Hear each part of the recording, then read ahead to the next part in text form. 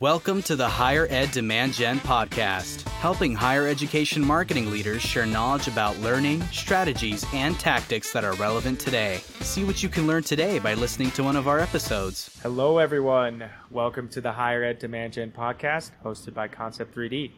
On this podcast, we discuss higher ed marketing topics on creating and capturing demand. So before we jump in, we do have a quick message from our sponsor, Concept 3D. Concept 3D's purpose is to foster connections through technology, elevating the way businesses connect with their community by leveraging the power of events and location. If your school needs an updated interactive map, virtual tour, or centralized events calendar, please reach out to concept3d.com. Okay, so my name is Shiro, and I will be your host today for the podcast. And today I'm very, very excited to introduce our guest speaker. She is an award-winning content strategist and marketer with a talent for crafting compelling digital narratives. She's currently serving as the managing assistant director for digital content strategy at Kane University. Please welcome Danielle Ford. Hi, Shiro. Thanks for having me. I'm delighted to be here. It's great to have you as well. And I love to ask this icebreaker before we get into the details here, but what do you love about higher ed? Well, I can honestly say I love so many things about higher ed, having worked in higher ed for 12 years. And I've worked in a range of industries, right? I kind of started my career in medical technology, worked briefly in pharma, and I can only say that the higher ed culture is transformatively different than what I've experienced in corporate.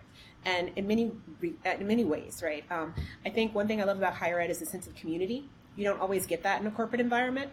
A corporate environment tends to be incredibly competitive. And sometimes that spirit of competition, rather than being productive, it can be really counterproductive. But I think community in higher ed is tangible and real, and I've experienced it.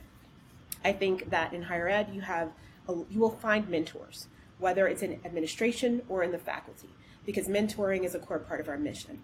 I also think that there's a sense of being vested kind of in institutional success and in student success. So I will say at Kane, we're an incredibly diverse community. A significant portion, if not the majority of our students are first generation. So we're connecting students with viable pathways to success. And viable opportunities, part of that is not emerging from college massively indebted, right? That's what makes it viable. Affordability. So Kane's also the most affordable institution of higher education in the state. So I would say that there's a sense of shared mission among my colleagues, and everyone's committed to not only preserving an institutional culture that's inclusive, but also with high standards of academic excellence and equity, and is also committed to research and also to student success first and foremost. That's amazing. That's fantastic. I want to go to school there too now. Enroll at Kane. You got me sold. If I was only maybe 12 years ago, that was great. And in our last conversation and also given your role, we talked a lot about website and digital content strategy.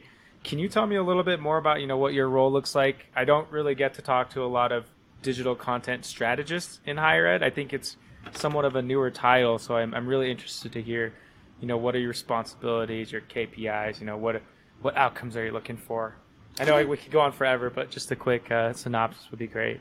Yeah, so I can talk a little bit about my day-to-day and some ongoing projects. So I manage Kane.edu, and that's the university's digital front door. We're one of Kane's primary marketing engines. And Wow. In my department, the Office of University Relations, we're the university's foremost storytellers. And storytelling, the art of crafting compelling brand narratives, is something I'm passionate about.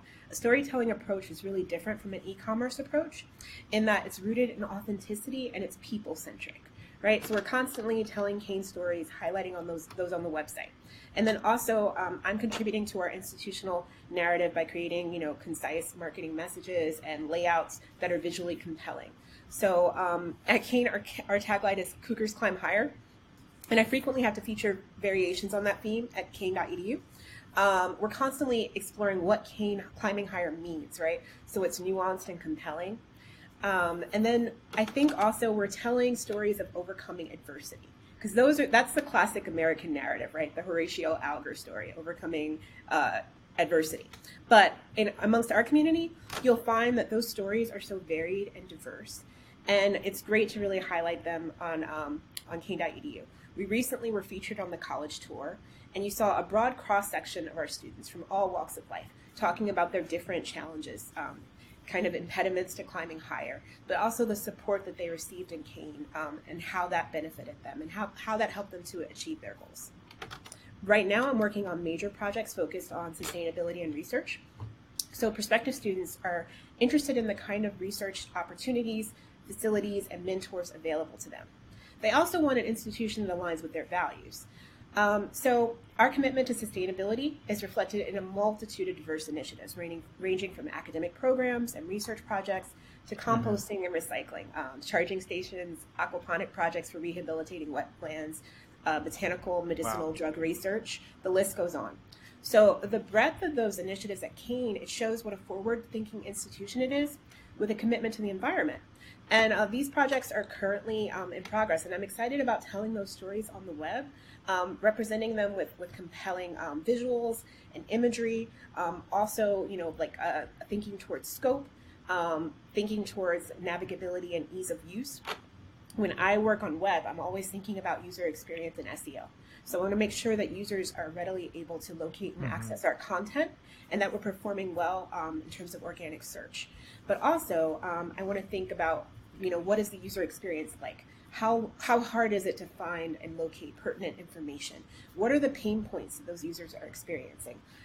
Is it intuitive or is it counterintuitive? So often with design, we'll see designers choosing UX anti-patterns that are kind of the opposite of the way your eye moves through a layout or a page, that are making things. Could you go into the UX anti-patterns? That's a new one for me. Yeah, so when it comes to UX, right, there are a lot of style conventions. And some people are constantly trying to reinvent the wheel. But style conventions exist because they're effective, right? It's kind of a visual lexicon that's established in design, right? And I'm not a graphic designer, but as a digital content strategist, I am thinking about design best practices. Things like use of white space, things like, like navigability and ease of use. Best practices in these spaces. So a UX anti-pattern would be something that was kind of creating a pain point where there should be, this really streamlined functionality. So you never want to do that. You never want to design in a way that's counterintuitive or that kind of goes against. I'll give you an example. Like on your mobile device, think about how most users scroll, right? You scroll up. Yeah, you scroll up and down. But with a lot of our peer institutions, we're seeing a lot of scrolls where you're navigating left to right. Now that's a UX anti-pattern. That's something you'd only see if you were going through like your photo library, right? You'd never see it on a website. So things like that are things to avoid. It might seem like an innovation, but it's really because it's kind of, for the user, it can be a little disorienting or even an annoyance. Right. Got it. And a simple stage of that would be like, hey, let's make your website mobile friendly. Like, let's not have pages that you have to scroll left and right or zoom in and out. Would that be an example? We're even seeing examples on this on designs that claim to be mobile first. So, really? Okay. Yeah, oddly enough. So yes, Kane.edu is fully responsive, but even on responsive sites, you do see these UX anti-patterns in the name of innovation. But we do want to think about those style conventions that are more familiar to the user, and also accessibility, right? So as a public institution of higher education, we're federally mandated to comply with guidelines for accessibility. And that's part of our mission, making Kane.edu fully accessible to users with disabilities. So it is compatible with screen readers and other assistive technologies. Amazing. And is that something that you've been working on in the last 12 years you've been with Kane, or with accessibility of your website? Yeah, I mean, at launch, Kane.edu was built to AA standards of accessibility, and maintaining that standard is an institutional priority. Okay. And earlier you're talking about how you're working on the project around sustainability. From a web perspective, like what does it mean like to tell the story through the web? Are you placing it in and making it more searchable on your website? Are you bringing snippets of it to the homepage, like in creating pathways where you can learn more about how Kane is contributing to sustainability? Yeah, I'm working closely with the President's Sustainability Task Force at Kane. on this initiative, right? Because we have a range of sustainability initiatives, not all of which currently have a web presence. So building that presence out and aligning it with our overall research focus is an area of priority. Amazing. Yeah, I remember in the last call you mentioned the word footprint. Right now, like there's literally no footprint for a lot of the projects that the school is already involved in, and so like that's kind of like the basic start, right? That you have to have a presence online for that information. Yeah, I'd say there's definitely a footprint, but there's a difference between something that's like a footprint and something that's robust and comprehensive, right? And also, so that involves a lot of things, consolidating information, creating something that's, so for research, I think in terms of the scope of our research initiatives, looking at what a lot of our peer institutions are doing, ultimately our research site will comprise not only grant-funded research projects, but also labs, centers, institutes, our facilities. Students are interested in what kind of research mentors they'll be able to work with, what kind of undergraduate research opportunities exist, what kind of funding is available to them. We have an annual celebration of both student and faculty research at Kane called Research Days. That's a hybrid experience that our students can participate in.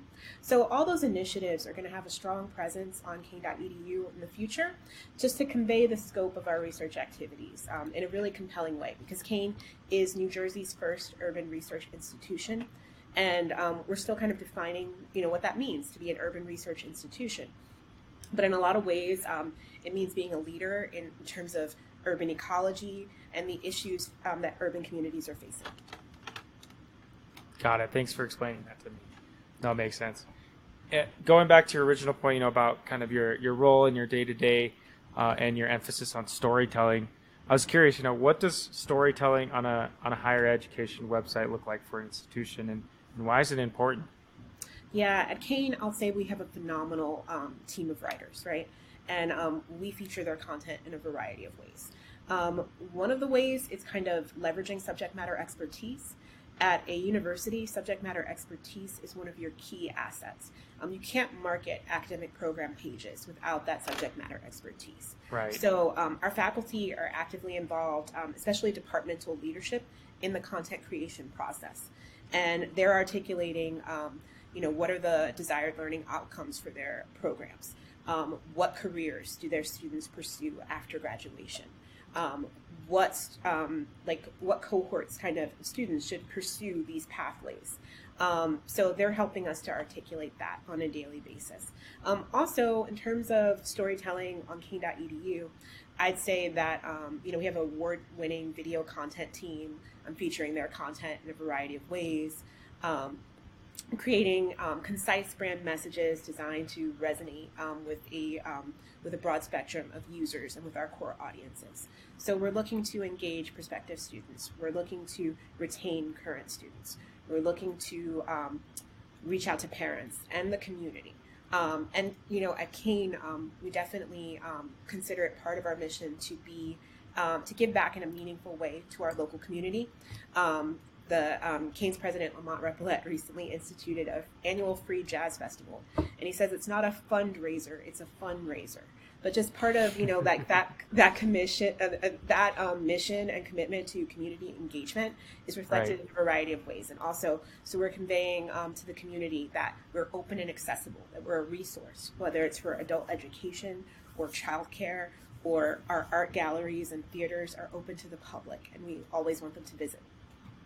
Amazing. So it looks like, what I'm hearing is the website for Kane is not really just a place for prospective students or current students to go. It's it has several pillars of importance in terms of who the audience is, right? You mentioned community engagement just now as well. Yes, definitely. I think every higher ed website is engaging diverse audiences and core constituencies. So, of course, as a marketing engine, our website is primarily recruitment focused. But for current students, I often say that with our past redesigns, one of our goals was to shift paradigm shift, changing Kane from a filing cabinet to a marketing engine, the website. Right. And so part of what that means is that most of the content on Kane.edu is not administrative, even though there's a place for that content. So for current students, we're thinking about their experience. We're thinking about things like registration and how can we streamline that and make what they need as accessible as possible so that they're getting the advisement resources that they need. But also focusing on, like prospective students and attracting that core audience and recruitment. That's amazing. And I think you mentioned since the couple redesigns that you've been involved with and managed, you've been able to drive a lot more campus visits through the website when traditionally the website, like you said, was more of a filing cabinet and wasn't the marketing engine. Is that right? Yeah, I think the goal of every redesign, right, is establishing clear calls to action and an enrollment funnel, right? So as part of the redesign process, I've worked on several redesigns for Kane.edu. I oversaw a full redesign of Kane.edu in 2010, contributed to a 2018 redesign as a content writer and content creator, and contributed to our 2022 intranet launch as a project manager. So, like that process has involved to begin with, an exhaustive amount of market research, right? You want to do an extensive and comprehensive survey of your competitors and what they're doing so that you can identify gaps in the market, so that you can identify opportunities. You also want to crowdsource your campus culture. There are a lot of ways to do that. One way to do that is through consensus building activities. I'm fond of a method that our advertising agency introduced us to. It's called KJ sessions. So named after Japanese ethnographer Jiro Kawakita, the KJ method for affinity mapping is a way to ensure that the loudest voice in the room doesn't dominate the conversation around marketing.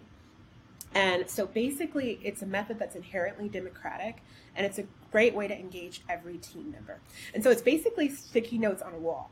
But what you're doing is you're aggregating ideas, and you're identifying potential solutions. And you're also identifying kind of common pain points. So it's like, what is your least favorite thing about the website?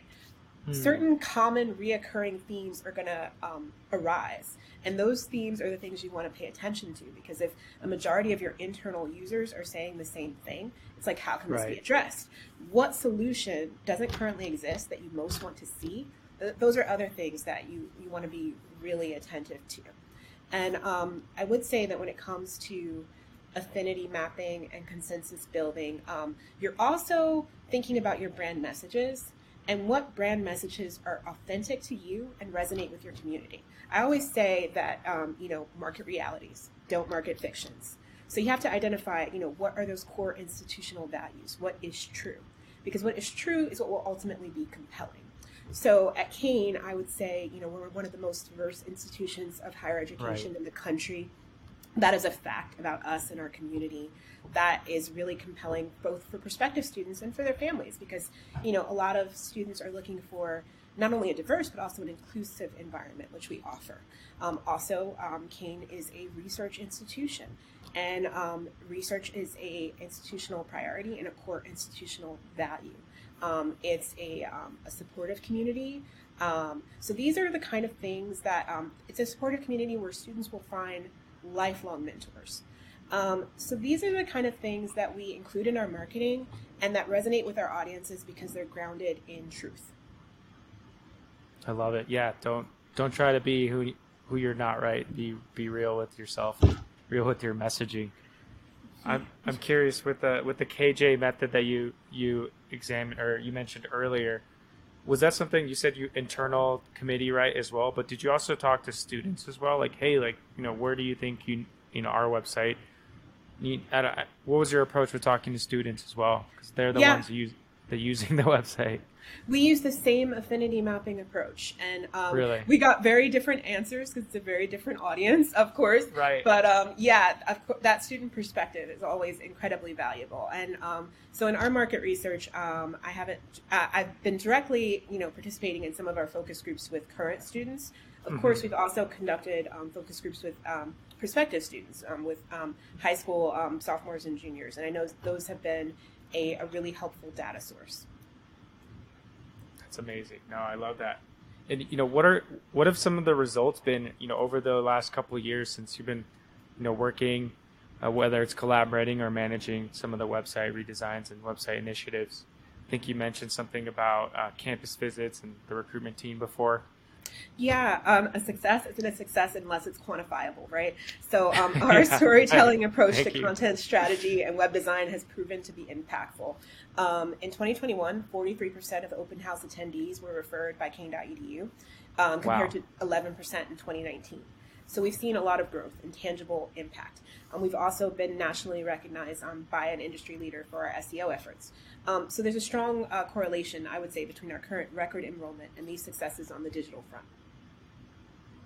That's amazing. And I know we kind of glossed over this already, but if you're just going through a redesign, what are some patterns you've noticed if you've done 3 and now potentially 4 of these redesigns? What are some patterns you've noticed that you should really look out for that you've maybe missed on and learned as you've done more of these web designs? Yeah, I would say to pay attention to the numbers. Look for traffic spikes. Usually a redesign is going to contribute to a significant increase in overall web traffic. Right. But I would also pay attention to data loss. Sometimes with a migration, there is content that is lost in the shuffle, and sometimes that content is valuable. I'd also say to think about governance, because that's as important as content creation. You really want to be wary of outdated information, right? Our website comprises thousands of pages. In terms of scope, it's a beast. So governance is important, especially because policies are constantly being updated. Things are constantly changing. That's one of the great things about the web as opposed to paper and PDFs. We've definitely cut down on the glut of PDFs on Kane.edu. People love them, but they're static, right? It's not fluid. Right. So I think it's important to kind of get buy-in for your community around content moderation, content creation, and governance, so that, of course, at launch, you're going to launch with a very high level of quality, but maintaining that quality over time. Could you quickly describe what governance means to you as well, just as a definition for our audience? Yeah, I would say that governance means maintaining a standard of quality over time and having policies and internal stakeholders in place that ensure that those standards of quality are maintained. So we work closely with academic affairs. They're kind of the gatekeepers around our academic content, ensuring that as things change internally, as programs and their standards are updated, that is reflected on the web.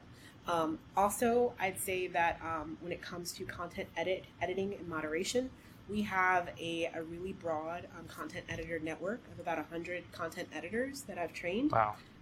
Who are involved in that content creation and content updating process. So that's really helpful because you want to ensure that your content remains accurate and compelling. Right. And also you want some gatekeepers in place who are really knowledgeable about every place where information appears. So we try to avoid redundancies.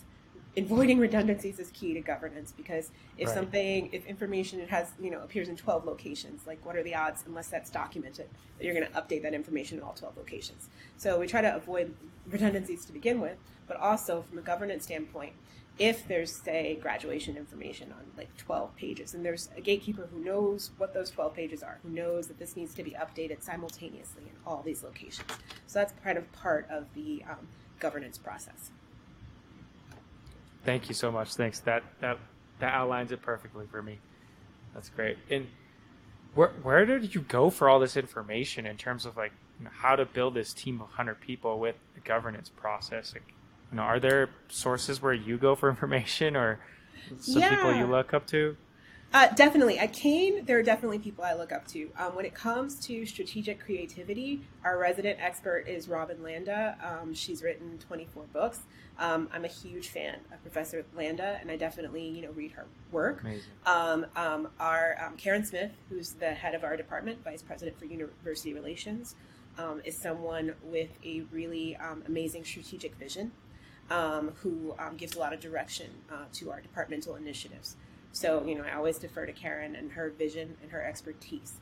And then when it comes to information resources, I get information from really diverse sources. I like to read, I read the New York Times every day. I like to read Fast Company. I'm interested in, we have a data-driven culture at Kane. I'm interested in data science and leveraging that for innovation. We also have a continuous improvement model around assessment. So assessment at Kane is ongoing and it's very data-driven.